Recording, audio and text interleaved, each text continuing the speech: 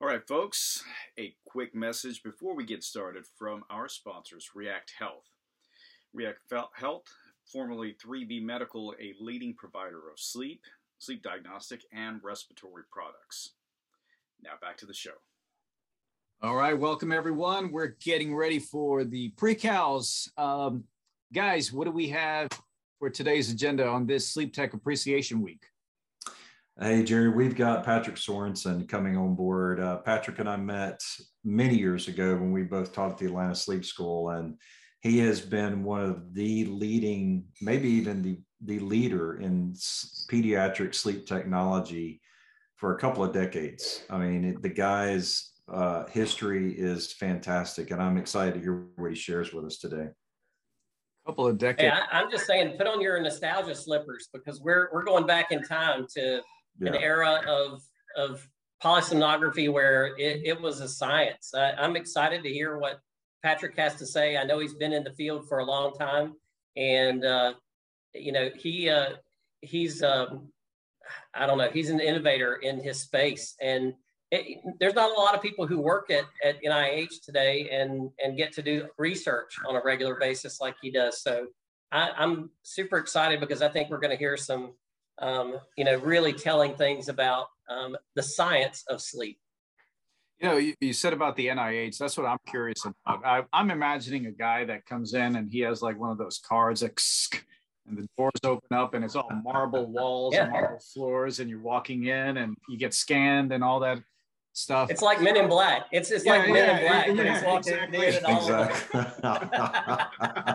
That's awesome. What I'm imagining. I mean, it must be really, really crazy to work in a place like that. I have a friend who's a contractor for the NIH, and he told me what he told me rather is he can't talk much about it or what he does. He can't go on social media because everything is monitored. It's pretty wild to hear that. So I don't talk much about his work as a result. So that's what I'm imagining. Like you said, Men in Black, or what was that movie? True Lies. Remember True Lies?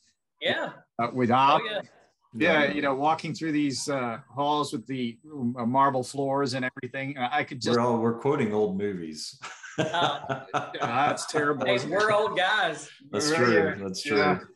Yeah, some of us still have hair, but that's a different movie altogether. All right, guys, let's get ready for the show, folks. Stay tuned, and we're gonna bring on the main show.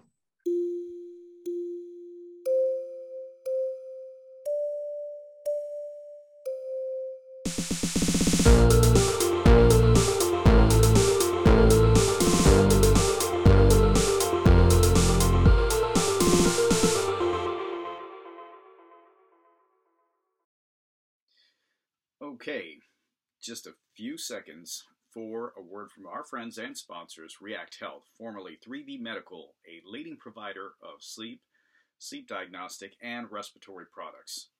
Their Luna G3 family of PAP devices are FDA approved and offer cellular modem standard in CPAP, AutoPAP, bilevel, and bilevel ST modes to treat all kinds and a full range of sleep disordered breathing.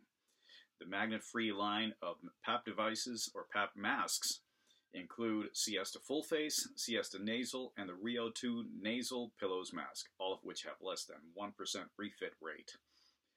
And for more information, go to reacthealth.com or contact your local React sales representative. Now back to the show. Lights out. Welcome, everyone, once again to another episode of SleepTech Talk, the Sleep Podcast.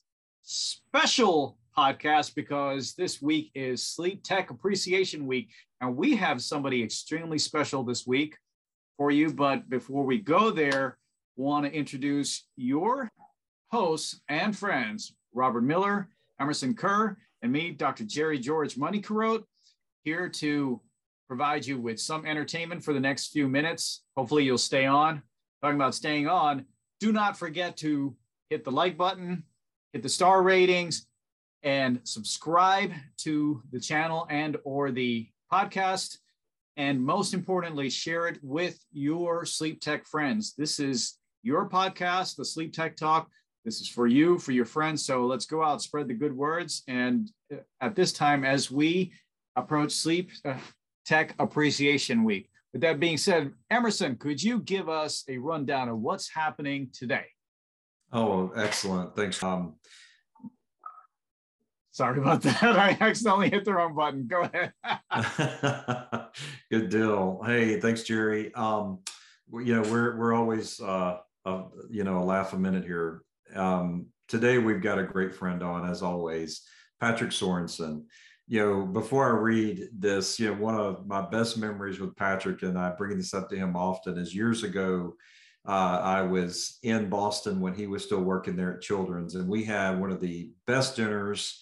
We walked around downtown, light snow, cigars. It was just an epic, epic moment. And it's one of those things I wish I could go back to, but instead we're going to do a podcast today.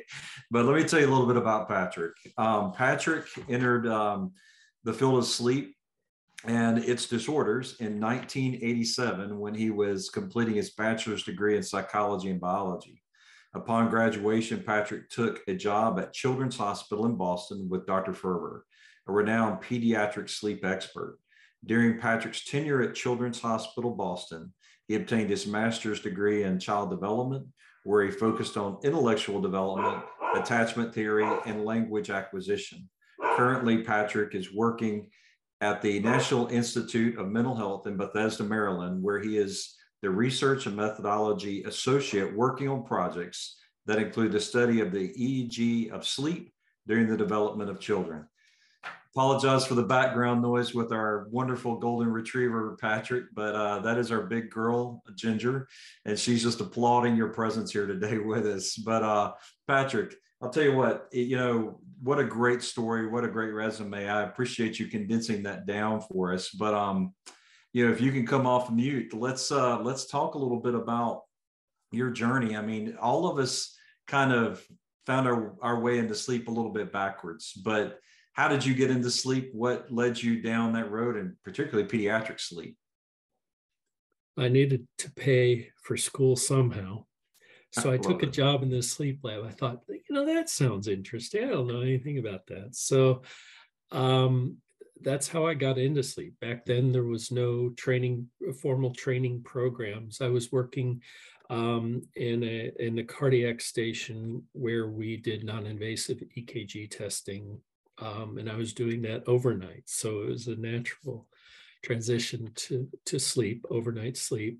And that's really how I got started. Back then, you had to adjust CPAP by sneaking in the room and turning a valve. And when Respironics came out with the auto adjuster, that was a phone connection in the control room. That was a godsend to us.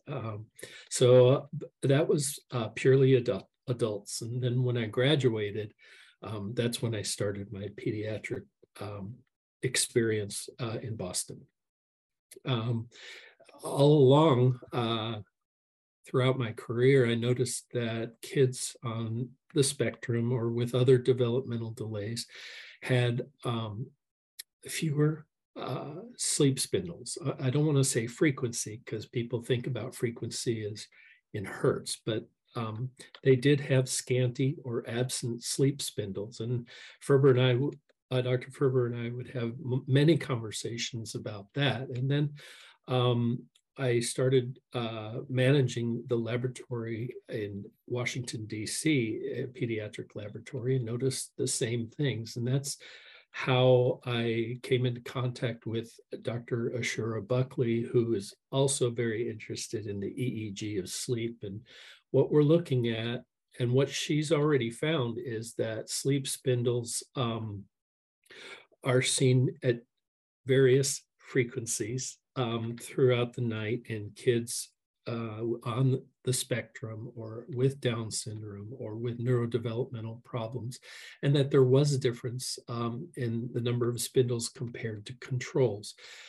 So sleep spindles are coincidental with the social smile. So at about 3 months, when sleep spindles develop, the child will smile at you socially as a reaction to mom or dad smiling at them. And I thought, well, that's interesting. And so when I met Dr. Buckley, she was into that kind of science, that there's got to be something in the EEG that that will herald these delays, and perhaps we can improve on those delays by getting them services as quickly as possible. So that is very important work. She's already shown that there are differences. So what we're doing now is looking at sleep spindles in these populations and also comparing them to controls. And we run it through a spectrum analysis, and we look to see how many spindles occurred on each patient for each night. And we're coming up with some very interesting data that's not out yet, so I'll stop there. But there is something there. I've always, in 1987, CPAPing that's what we did. We split them, or we did night of baseline followed by a CPAP night. And it was all about the breathing, but I've always been interested in the EEG of sleep. And so I'm in a perfect place right now to continue with that work at NIH. Patrick, that's fascinating because, so often, to your point, particularly in sleep and in the world that the three of us live in, it's always about breathing, and we always forget the somnology book. What does it have? Almost 100 different disorders in it. And it's just fantastic to hear you talk about something that's so different than what we typically hear about in sleep in that regard. When you look at some of the other things that you saw when you were, running the sleep labs there in Boston and in Washington, what were some other interesting, presentations that you saw that were unique to those? Because in both of those places, you certainly got the rarest of conditions to get to test and monitor. What were some other types that really stood out in your history that you're just never going to forget? Many things come to mind, but I'll keep it short. I noticed, or Dr. Ferber and I worked in the Department of Electrophysiology. So that's where I learned to recognize discharges at night. So he ran a more extensive montage where we would look at the F's, C's, P's, and O's. And if discharges or seizures were of concern, we would add the mid-temporals bilaterally. So I'm very well-versed in looking at the EEGs during the night.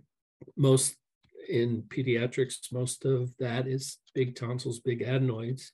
But we do CPAP some children if the T and A, tonsillectomy and adenoidectomy, was still unsuccessful. So we'd study them again, and if there was still obstruction, we would CPAP children, and they still do. And that I can get a CPAP mask on anyone after that experience. Discharges during sleep is what really got me into looking at the EEG of sleep. Very few labs run that extended montage where it's more, where discharges are more recognizable. We want to tell the referring physician not only that there were discharges, but where they're coming from. And with that extended montage, we can kind of zero in on where the discharges are coming from by looking at a reversal, which is when the channels have a sharp discharge and they point at each other. And we can kind of zero it down to where those discharges are coming from. That's been my thing all along. Yes. That's just so cool. And so like Emerson said, fascinating to hear this. But what drew you to the pediatric side ultimately? My work with Dr. Ferber it wasn't going to be a career. I just found a job. And he showed me the pediatric side of the sleep world, and was able to get me excited about that, excited about pediatrics and working with pediatrics. It's not an easy job. It's a tough job to work with pediatrics. And that first year was really tough, because not only do you have to deal with the child, you have to deal with the parent. And how do you do that? How do you balance those two? And that can be a very difficult thing to do. But I came up with a protocol on my own to get me through that process. I've got to ask this, because that point that you said about you're not just dealing with the child, but you're also dealing with the parents as well. And from as a physician, this is something that we learn in the pediatrics is the medical legal side of working with peds. So have you had any interesting cases like that? Any Munchausen's type of thing that was refuted because of the sleep study, or anything else that was really interesting on the medical legal side? I'm just really curious now that you're saying this. That's actually a very good question. There's usually no direct evidence of Munchausen's by proxy, where the parent prevents the child from breathing because they know they're on camera. So we rule Munchausen's out because the camera is there. If there's a perfectly normal study and mom is saying he stops breathing and he turns blue and we don't see any of that, we can kind of say that it certainly is an apnea. So that's actually a very big part of the pediatric sleep world is ruling that out. But you prevent that from happening by having the camera staring at them in the room.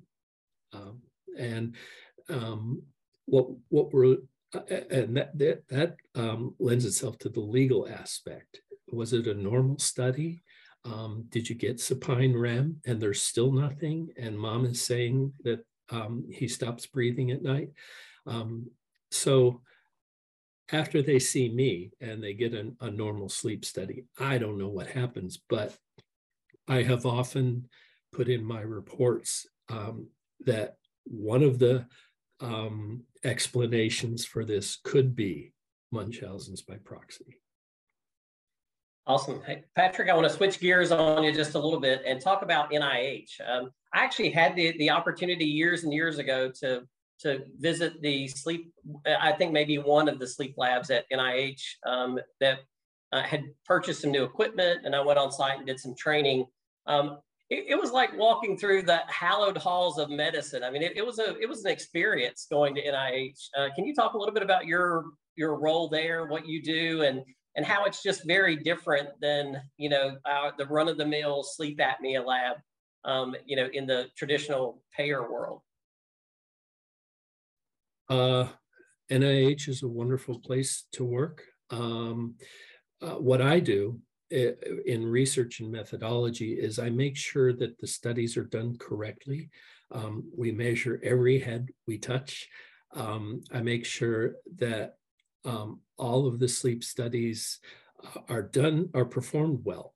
Is lights out, or did you allow the child to watch TV for an hour and then allow him to fall asleep? That makes sleep latency an hour and a half or whatever, when it really is 15 minutes or so. I score all of the studies for these research kids, but I also score other studies. We do adults.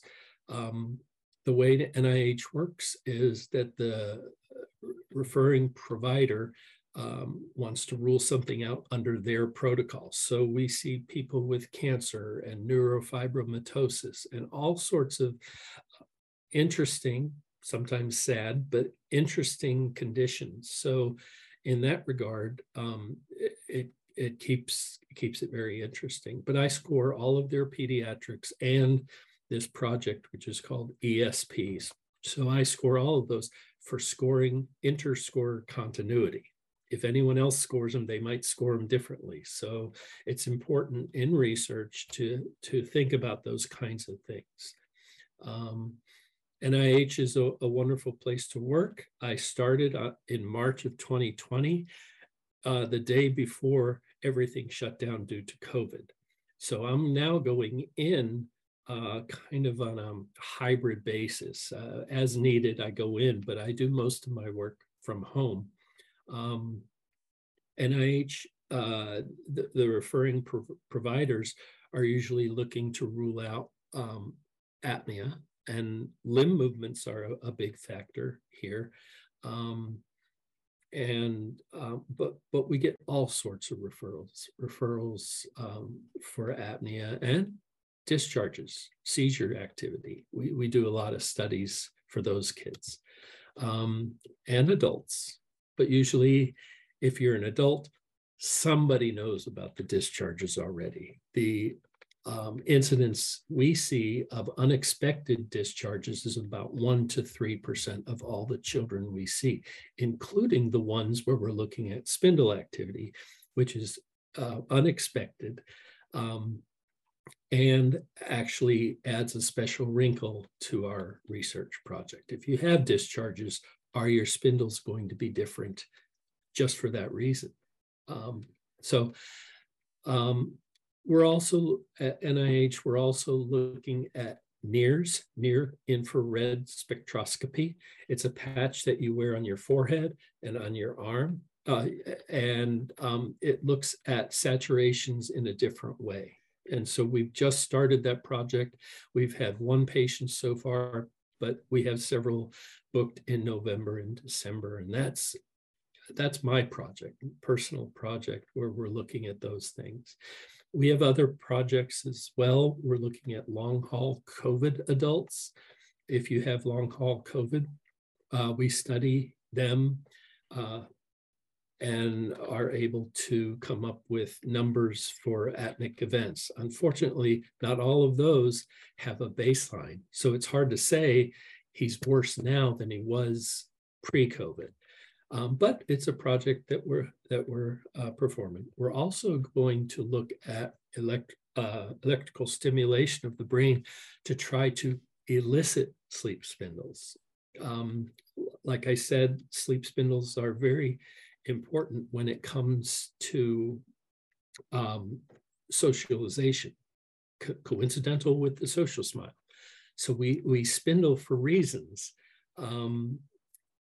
But I also think that it's involved with memory. So the principal investigator on that project is sending a very small electrical charge to try to elicit spindles.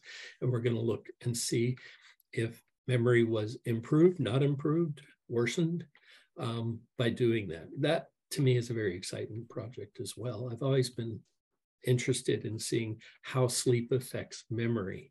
And as we know, that it seems to be that during the past 24 to 48 hours, we're writing to our hard drive in the hippocampus.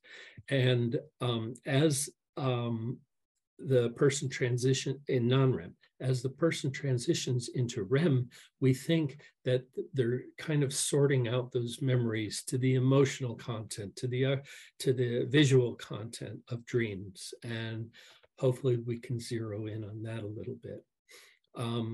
Just to add a thing about NIH, you walk down those halls and you see pictures of the people who discovered the genome and genome mapping. And it's a very rich environment.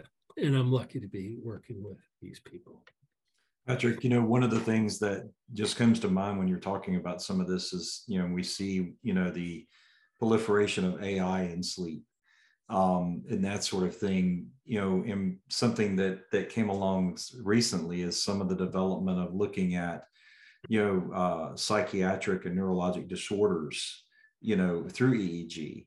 Is that a space where you guys are looking at as some of the psychiatric side of sleep that does present itself in EEG?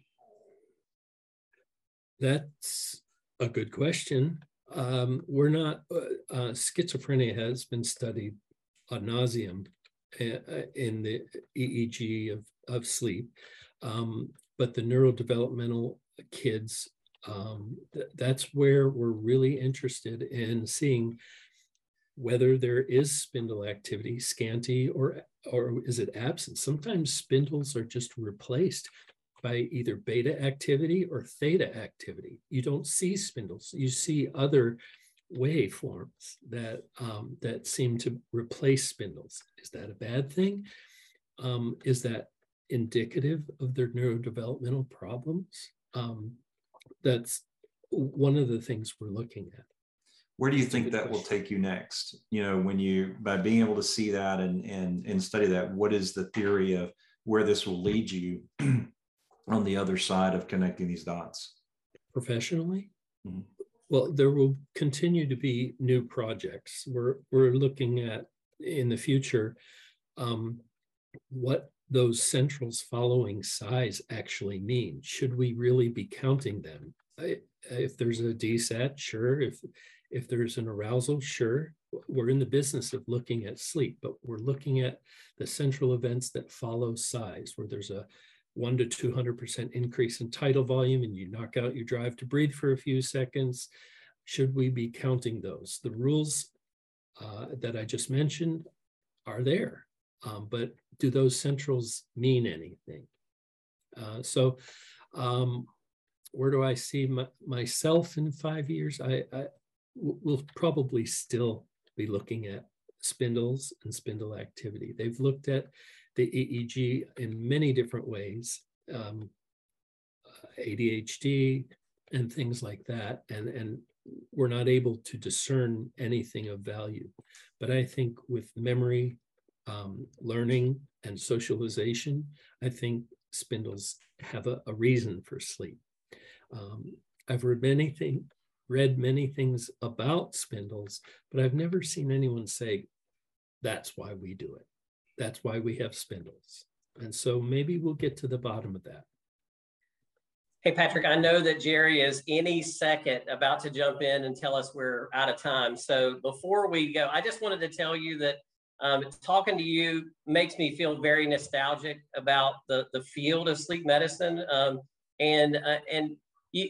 I just appreciate the context of the discussion today, because it really takes me back to my roots when polysomnography was a true science. And what we did every night was, was a little bit more of a scientific approach to identifying sleep and sleep disorders. So I'm glad to have you today. And it's been great talking to you, because I'm pretty sure Jerry's about to cut us off.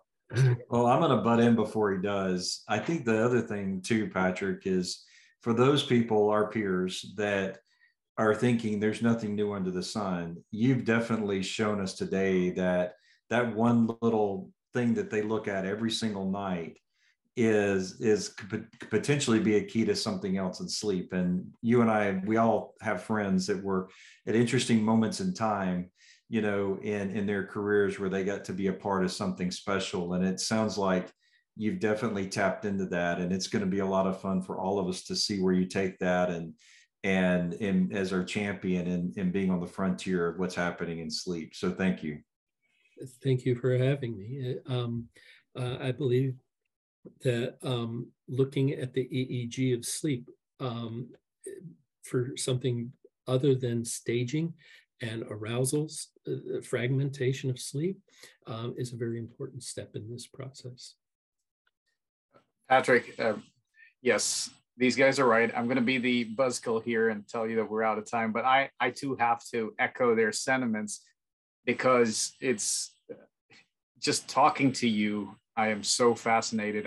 We've overused the word, but to their point, it's brought me back to why I was initially excited about sleep, to be able to see these waveforms, to see something new and something different, and not just be, okay, we brought them in, they got apnea, get them in for the second night, pap them, and then send them home. But this is finding all these really cool things to see and be intrigued by them and trying to figure out why. I wanted to ask even more about the dream piece that you were talking about, or where the signals are going. It's just so alluring to hear that. And I'm trying not to use the word fascinating over and over again, but that's truly what it is. But we are out of time. If anybody wants to reach you, where could they find you, Patrick? My email address is patrick.sorenson@nih.gov. Thank you. And are you on LinkedIn or any other social media that? I am on LinkedIn, but I can't talk too much about NIH projects on LinkedIn or any social media. They're very careful about that. I understand. I have a friend that is a contractor over at the NIH, and he told me it's highly regulated, and we get it. So thank you for that. And we thank you so much for joining us. This was a very special episode for the three of us, especially, and I'm sure for all the folks out there. So thank you so much for joining us. And all the folks out there, all of you who are listening and watching us, we thank you for joining. We hope you enjoyed this special episode during Sleep Appreciation Week. Do not forget to hit the like button. Do not forget to hit the star ratings. Be sure to comment. Be sure to subscribe. And most importantly, share the wealth, share the love. And until next time, we'll see you. We say lights on. All right, folks, before we move on to the next segment, a very quick message from our friends and sponsors, 3B, or rather, React Health. They were formerly 3B Medical. For more information, be sure to go to reacthealth.com or contact your local sales representative. Now back to the show. All right, folks, post-show calibrations. What'd you all think? Wasn't that amazing? Oh my gosh, man. You know, when he started talking about spindles, he took us into another universe.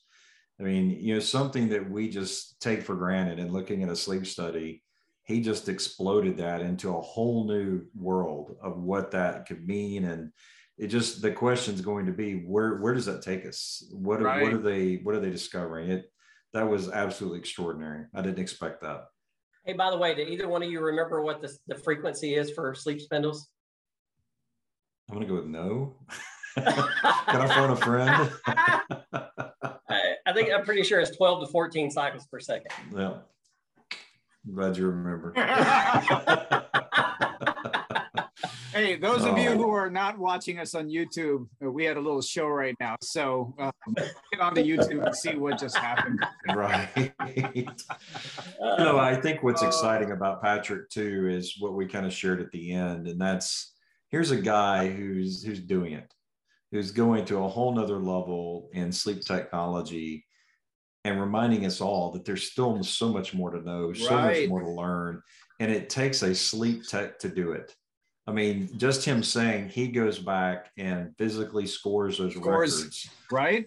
Reminds us that we're not obsolete. We are very needed. And, we've got to own the space that we live in. That was a very empowering thing to hear.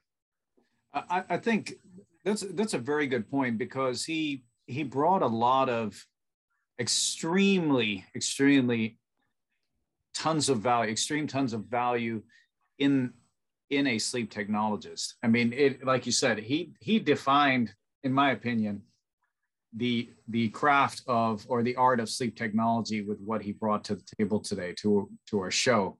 It wasn't just about, hey, we're sleeping these patients, we're putting CPAPs on them, or we're helping them sleep better. This was the true science, as Robert had referred to multiple times, that this is the true science. And it was just so brilliant just to hear that. Unfortunately, it brought back some bad memories of med school, but it brought a lot of good memories of all the fun things that happened during that time. Why I enjoyed going to school and being in the lab. Hey, by the way, I did realize earlier that Jerry gets just a little bit more airtime every show because his name is so much longer than ours. Emerson, That's true. Mine's the shortest, so it just sort of shrinks fast. Hey, some of us have it, some of us don't, right? There you go. I guess so. Yeah. You know what they say? Long name, long nose, long. Long sleep spindles. Long pauses. Long pauses. That's all. Yeah. This was good. Oh, great stuff, guys. All right, guys. Hey, all of you out there, don't forget, keep sharing the show, and we'll see you all next time. Take care. Cheers.